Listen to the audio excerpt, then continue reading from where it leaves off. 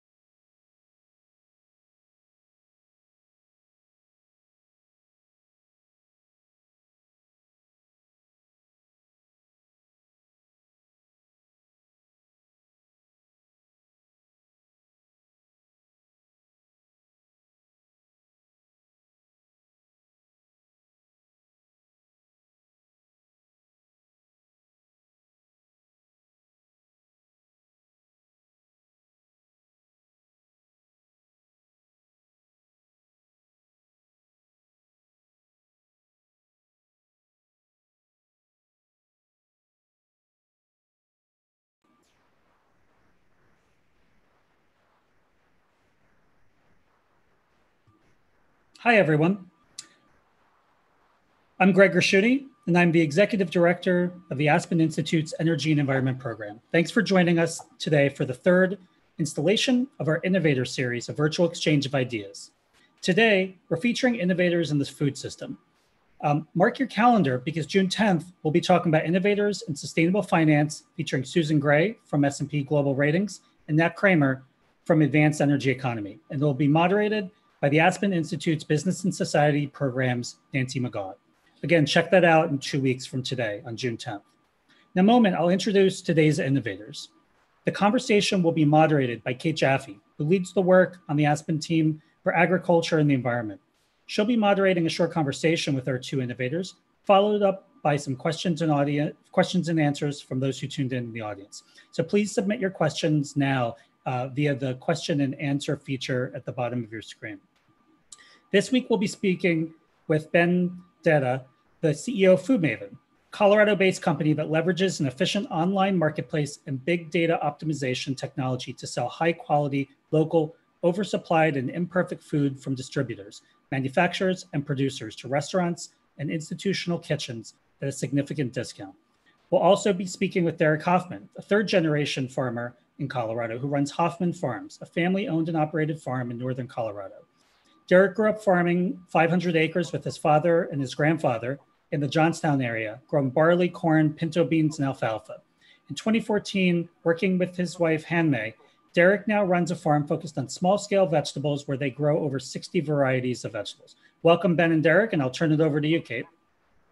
Thank you, Greg, and thank you, Ben and Derek, for joining us today. I'd love to start the conversation off by hearing from you, Ben, about the work of Food Maven, and you, Derek, about the work that you do on Hoffman Farms, and then we can dive into how you are connected to each other and sort of the impacts that COVID-19 has had on the specific work that you both do and on the food supply chain as a whole. So Ben, why don't you start off by telling us a little bit about Food Maven, the work that you guys do at Food Maven, and how you got involved? Yeah, absolutely, Kate. Thanks for having me. So Food Maven is transforming the food system by making sure that all food's used with good purpose. Our food system is really good at producing massive amounts of good quality, low cost food and pushing it everywhere. Except it's really inefficient doing that, right? Estimates are that 40% of food that's produced ends up being thrown away. This ends up creating over $200 billion in economic loss. You've got 70% of farmers are in the economic red zone, restaurants struggle on low margins, and 40 million Americans are food insecure. We're also seeing some other issues with that system as well, is that it can't react when there's a dynamic environment, which I'm sure we'll talk about a little bit later. So the system, the reason that it is so inefficient is it does a really poor job of matching supply and demand, so you end up with lost food. This is product that's perfectly good for use, but it can't be connected with a buyer in time. So it might be oversupply product where someone ends up with more than they expected or more than they can move through their existing channels. It might be out of spec product. So it's out of a cosmetic spec. You know, we all hear about ugly fruit. It might be out of a packaging spec, or it might be out of a date spec. It's short dated on it. And then you have a third bucket, which is local product that can't find large distribution, and they're looking for some way to try to get that distribution to their local system. And so what we do at Food Maven is help create new pathways for that lost food with our online marketplace and first and last mile logistics to help make sure that all that food can get used with good purpose. And it connects with buyers in food service, independent retail, and a lot of direct to consumer companies, Meal Kit, other folks as well. At the same time, we have the goal that 20% of the product that we bring in, we donate in support of hunger relief, which obviously is becoming a really important thing today as well in the current environment. So we have a network of local nonprofits that we work with that if we can't sell the product for our sellers, that we then are able to donate it to them in support of hunger relief. Started here in Colorado, and then we've recently expanded to Dallas, Fort Worth, and Texas as well. My background is I've been with a lot of different startups across a lot of different spaces, but I've always really been attracted to mission-driven companies.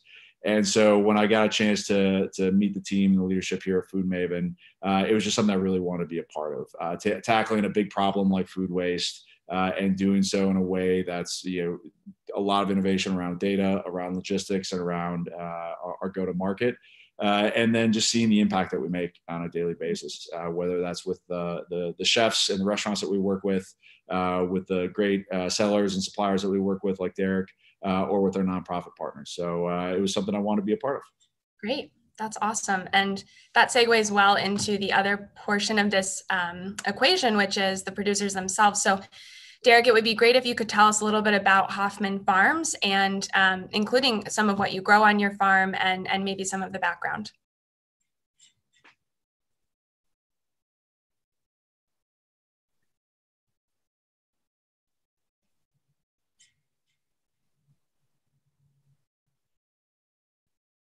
You there, Derek? Yes, I am. Can you hear me? Yes, yeah.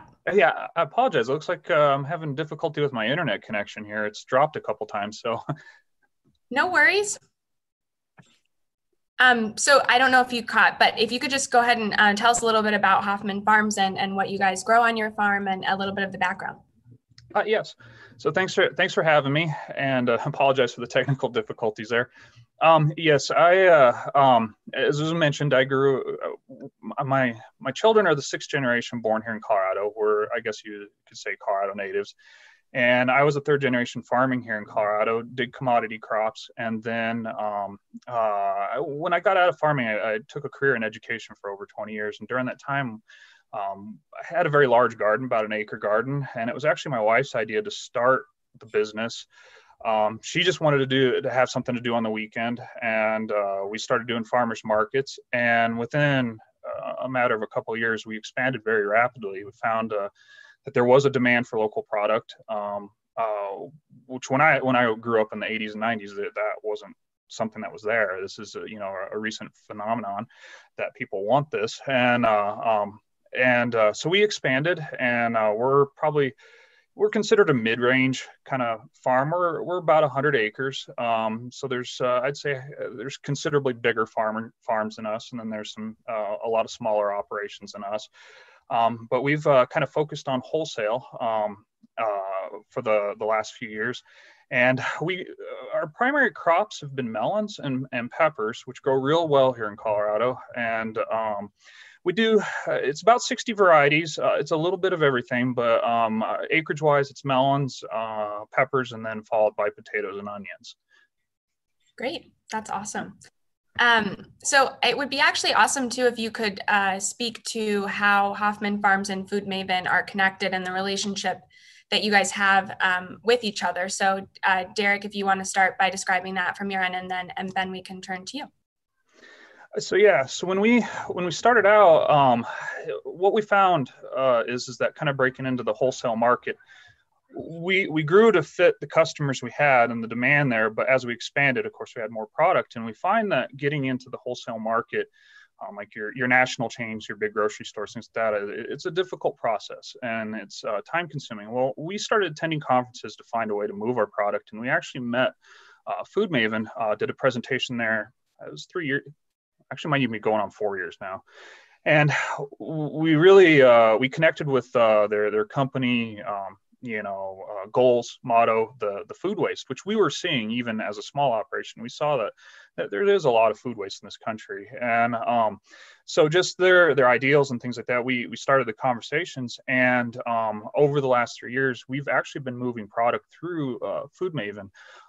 They've actually taken some to food pantries and donations, but they've also been reselling some of our stuff. So it's actually opened another market that we couldn't break into as kind of a distribution. And so it's actually helped a lot. And we've been building on that relationship for the last 3 years. So. Fantastic. Ben, do you have anything to add sort of from your end of the relationship?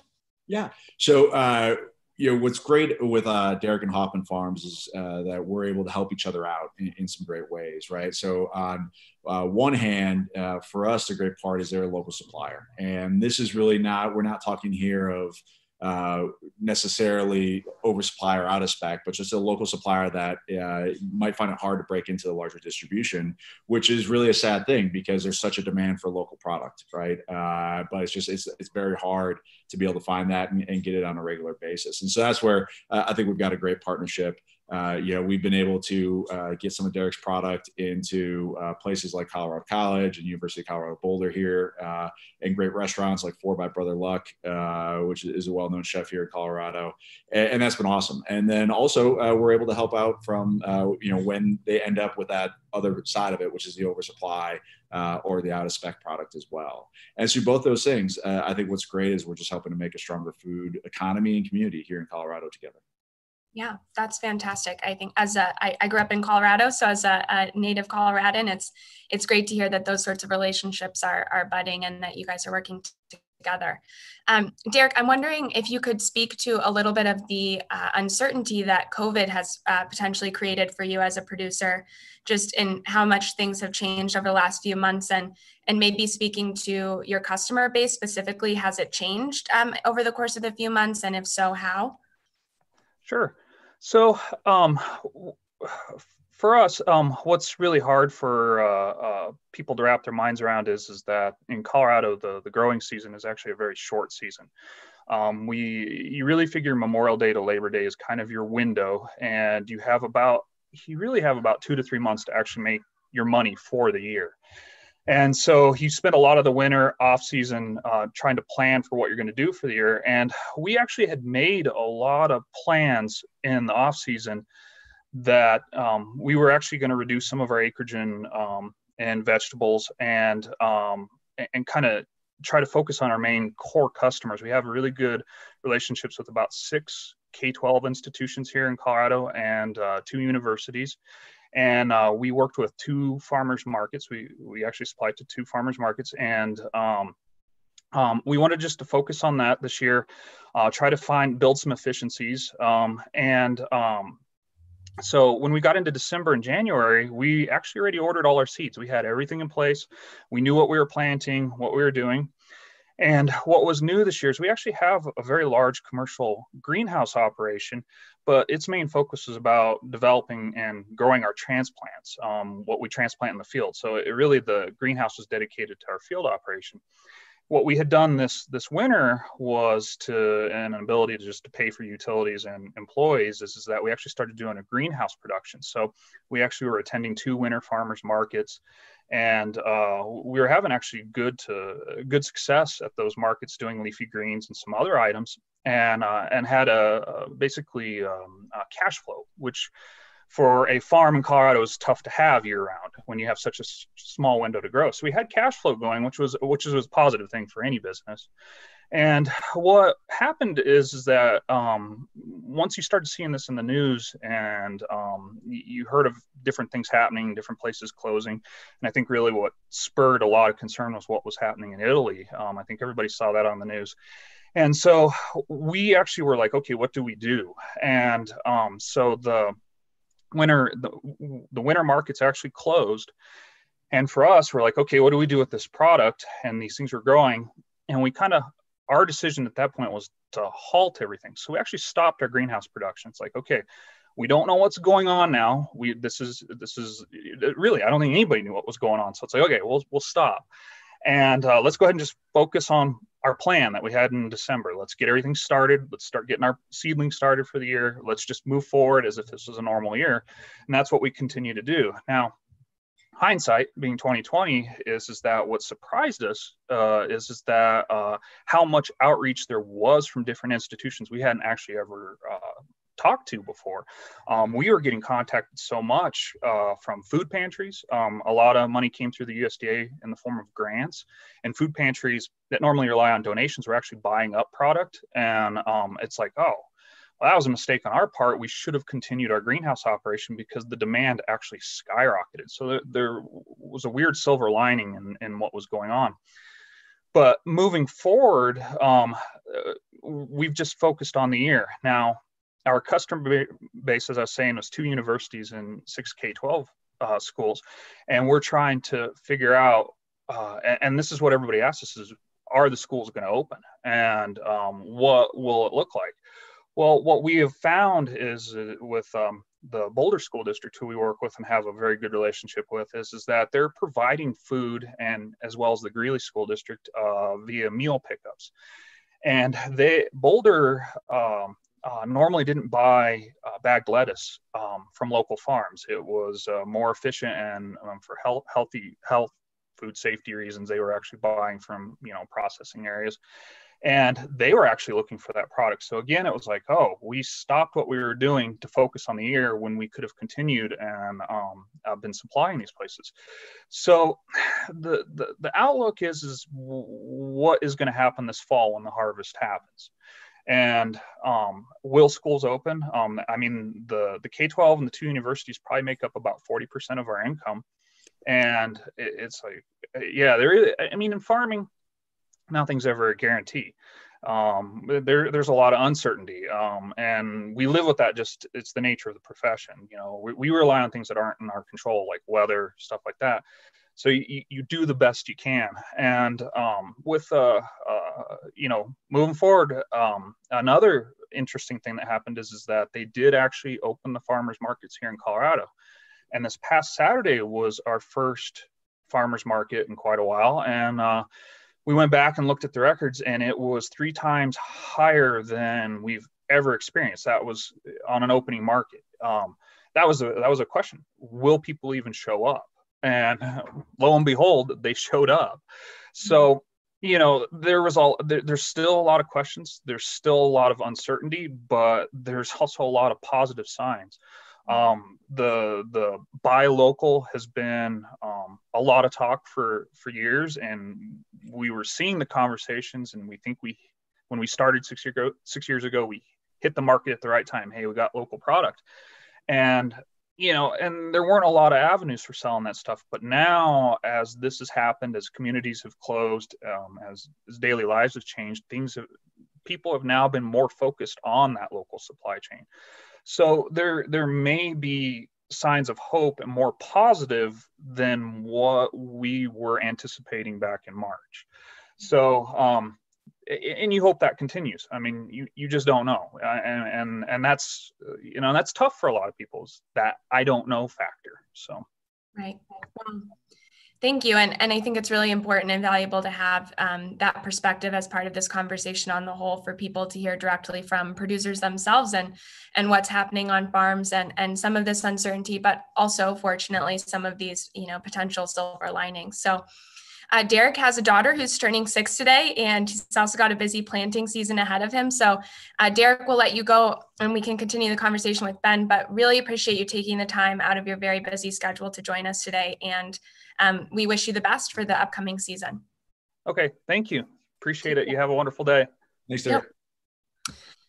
Awesome. So Ben, turning the conversation a little bit more to sort of the specifics of the supply chain, I think many consumers, myself included, have questions about what's happening at their local grocery store or some of these larger grocery store chains, when they might see things like beef and chicken resurface, or when they might be able to find their favorite pint of Ben & Jerry's. And so I'm wondering if you could give, from your perspective, a little bit of an overview of what's happening behind the scenes throughout supply chains to better help consumers understand what exactly is happening. Yeah, happy to. So I talked a little bit about this when I introduced the company and what we do. But our food system has really been developed to optimize for predictable volume through predictable channels. So this involves what type of packaging it gets, right? Because there's different packaging for retail that's going to consumers versus what's going to food service, then what's going to more, industrial CPG type companies. It's a product configuration piece, right? There's a very big difference between a 40-pound, tenderloin primal cut versus the 8-ounce tenderloins you may buy at the store. And then also how it's being shipped, right? There's certain parts of the supply chain that are really made just to do long haul trucking, large quantity, but then you have the other side that's the last mile, especially if you're talking anything that's a direct to consumer. And while that was highly inefficient and created a lot of waste before on it, and that's what Food Maven was really made to handle. Now we're seeing that any type of significant change in supply or demand or very rapid change, the system can't adapt fast enough to it. And so what you then end up with is not an actual shortage of the raw material.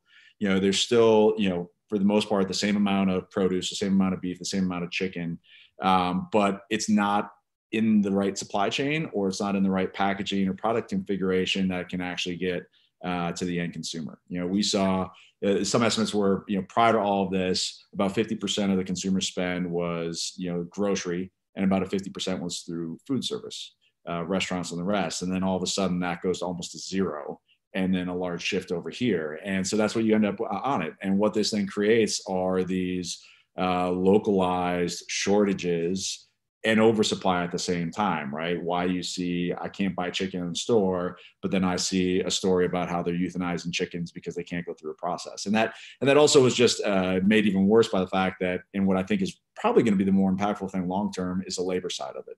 Mm-hmm. Right? So our food system became so centralized and specialized that there are, less than 10 major slaughterhouses that are really dealing with all of your beef or all your pork or all your chicken. And so if you end up with a COVID-19 infection that ends up shutting that down, that essentially shuts off that part of the system for a period of time, which then creates this type of shortages. So I think that, you are starting to see some of that come back, right? Slaughter numbers are coming back up. So I do believe that you will start to see more consistency in what you see in the shelves, but there's still going to be variability, right? It might not be in the same packaging. It might be slightly different cuts. You're definitely going to still see some variance in the pricing with it again. And that's just because it's an inefficient marketplace. And so it struggles to match that supply and demand. And we're just going to continue to see that variability here, really until everything settles down, right? There's a vaccine that we know that we have this under control. Yeah. So you're speaking to kind of this mismatch, right, between supply and demand. And so has Food Maven adapted, or are you in the process of adapting your business model to address and respond to that mismatch? Or are you guys having those conversations internally, or how does this potentially long-term, though hopefully will be restored, mismatch between the supply and demand, how's that impacting sort of your mission and the direction that you guys are going to take going forward? Yeah, the solution that we've been building is an agile food supply chain, right? This idea that it can quickly match supply and demand and help connect those. And with food, of course, you're dealing with it with a time period as well on it, especially with fresh product. And so that's what we ended up doing in this situation. We had a lot of our customers for food service. We worked with a lot of high-end restaurants, hospitality, higher education. Well, obviously, the vast majority of them have shut their doors for the last couple of months. It's now starting to come back a bit. So we saw that demand go away. But then at the same time, we saw a massive increase in demand, both on the independent grocery retailers that we work with, the direct consumer folks that we work with. And then we just saw in our local community, there were people who were really struggling to get access to the food that they want and they needed. As we talked about, the beef, chicken not being available in the stores. And we had all that. We had access to that. And so what we actually did was launched a direct consumer business, thankfully, because we have a digital marketplace, we have an agile logistics system. We were very easily able to stand that up in a couple of days. And now I've grown a pretty decent consumer business as well, where, consumers are placing orders online for slightly different, but still bulk packaged and wholesale price products. And that's getting loaded up on the same vehicle that's making deliveries out to our business customers and being delivered, right? And it's, again, making sure that all food is used with good purpose. So it's been, I think, a great validation of what we're trying to do. But it is something that I think the entire system really needs to take a look at of what can it do to be more agile in the future, because I don't think that this type of variation, supply and demand, is a one-time thing, right? Whether or not you're looking at it from a pandemic standpoint or a environmental standpoint or economics, we need a supply chain that can be more adaptable and isn't so rigid as the one we have today. Yeah, well, that segues well into my next question, which obviously this is not the first time that a single event in history has impacted the food supply chain in one way or the other, and it's not probably going to be the last. And you were mentioning, Food Maven's goal is to create more of an agile system, and I think part of that is probably definitely addressing some of these fragilities that exist. So in terms of a path to recovery, and maybe one or two of in your mind or in your observations in the work that you're doing, some of these larger fragilities, or even ones that are tangible that we should be working during this period of time to address, to kind of help create a stronger and more agile system in the future, and create sort of a new normal moving forward. What do you identify as some of those fragilities? So what's interesting is there's definitely things on two different sides, right? There's parts from a consumer behavior side where I think that there's a lot of changes that we as individual consumers can do to help create a more flexible system and dynamic system. And then it's the actual system itself. And so I'll start with the consumer, because I think that's one that might, connect to folks more. But understanding that, we were part of the problem to begin with, because we expected that we should be able to get everything all the time, anywhere we wanted, and at a low cost. Mm-hmm. It created a system that, optimized for that versus optimizing for what else you need to have there. And then the bigger part of it is that we need to, is the more that we can understand that there may be seasonality, there may be certain things that we can't get, that as long as we're willing to accept that we can actually create a better system overall, and one that's focused on more of a local economy and a local food community with it, which is more adaptable, right? Because you're not dealing with, okay, all the lettuce that's grown needs to get shipped to California to get processed and come back. As long as everything's working smoothly, that's great. But when there's hiccups, that's a system that can break very easily. Whereas if you're just going to a local network of farmers and getting what they have, it's much shorter logistics. It's much more adaptable and flexible as it goes forward.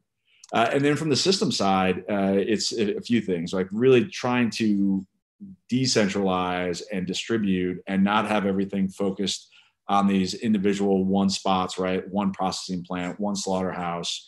While that may optimize at one standpoint, it also gives you this critical point of failure. And that's what we're seeing today, right? Is these points of failure So what can we do to help distribute that back to communities, create local communities that are really self-sufficient, but then still connected, right? And data driven. And that way you can still have that economies of scale, but you do so in a distributed manner that really makes a better system overall for everyone. And hopefully what it can also do is to help to drive that value through the entire process. Because I think that's the other part of this that the system has done is it doesn't drive a ton of value for farmers. What we have today with so many being the economic red zone. It doesn't drive a ton of value for restaurants because they all operate on extremely thin margins.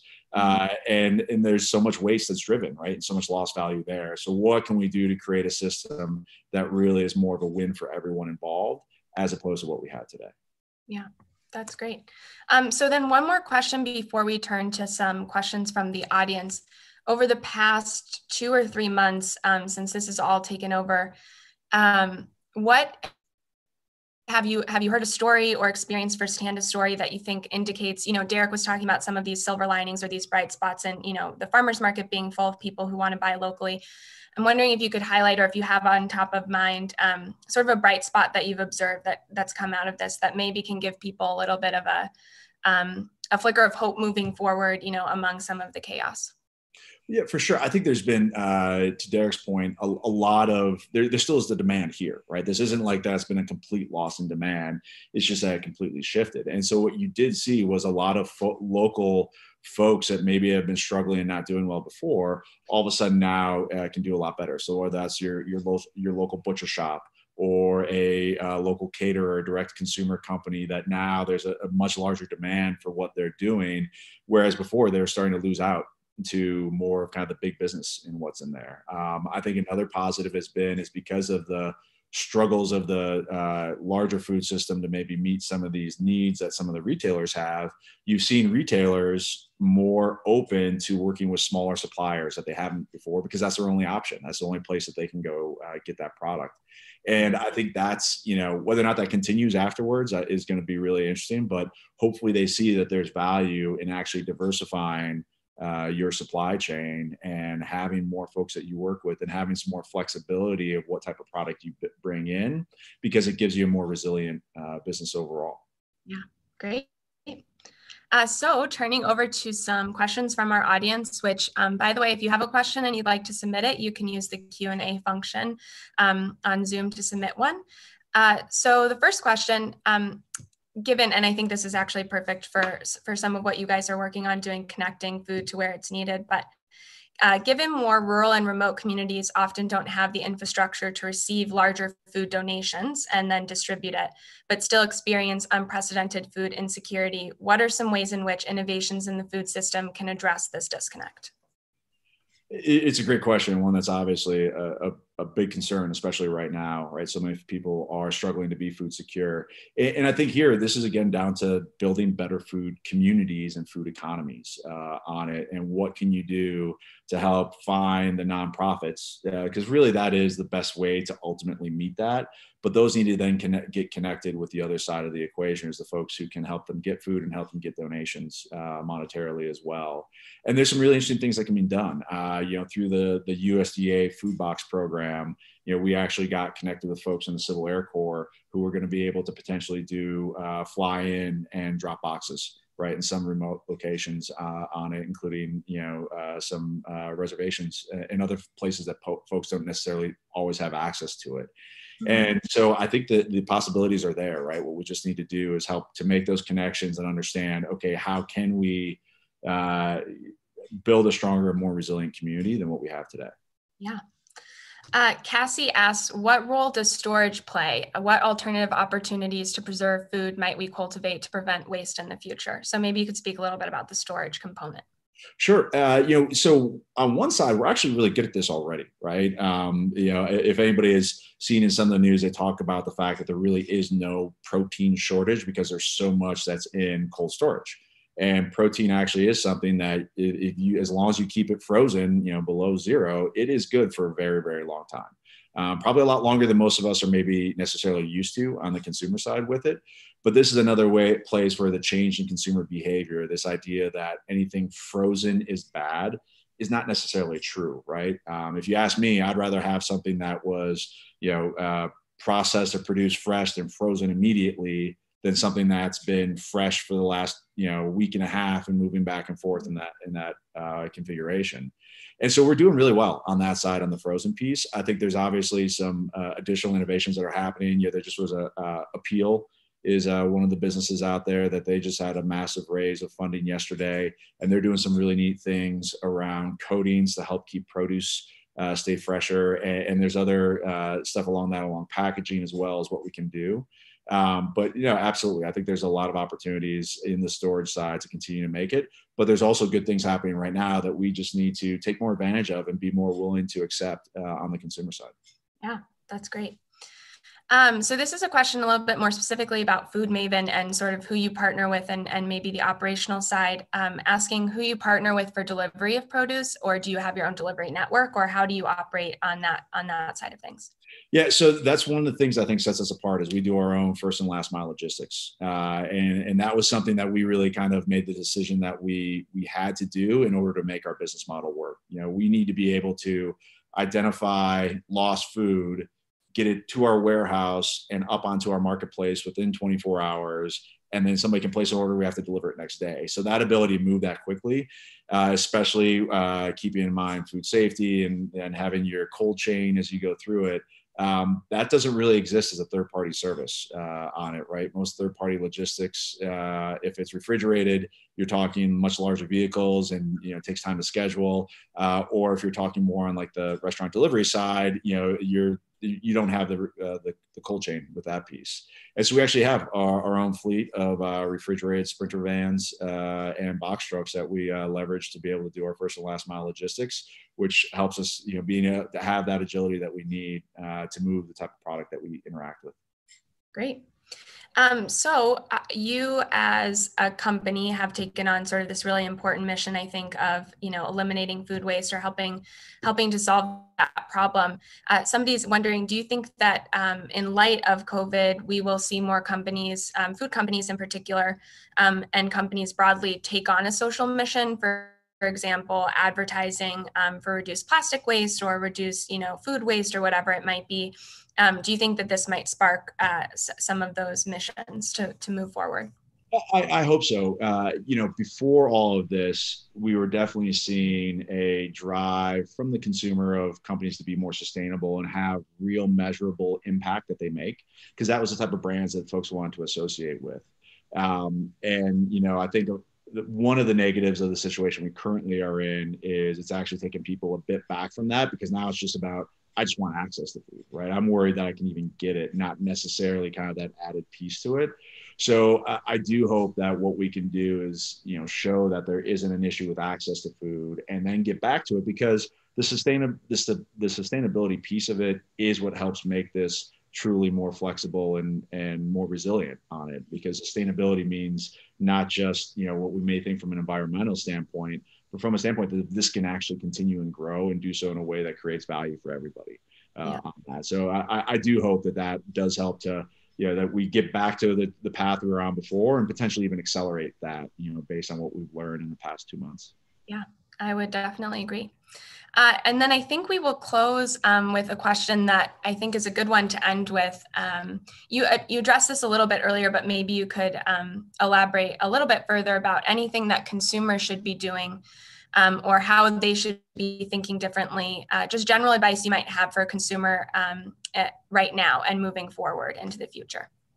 So I always like to start with, engage with your community, right? Find out who are the local growers, who are the local restaurants that are still doing delivery, still doing takeout, and help to support them, right? I mean, because ultimately, the more we support our community, the more that they can support us in the long run with it. And that includes your nonprofit partners and everyone else. The next part to it is, definitely question maybe some of the long-held beliefs that you have of what you expect for food. Right. There can be a real joy in seasonality and only having certain products at certain times or in limited amounts, and being more creative, right? The constraints around what you have access to can actually lead to some really incredible meals and some really incredible food with it. And I think if we can change our behavior, that will help to eliminate some of the bad behavior that the system created because they were trying to serve us. Right. And so having that understanding that can be a great way to actually build a better relationship with food and a better relationship with your food community is another thing to look at.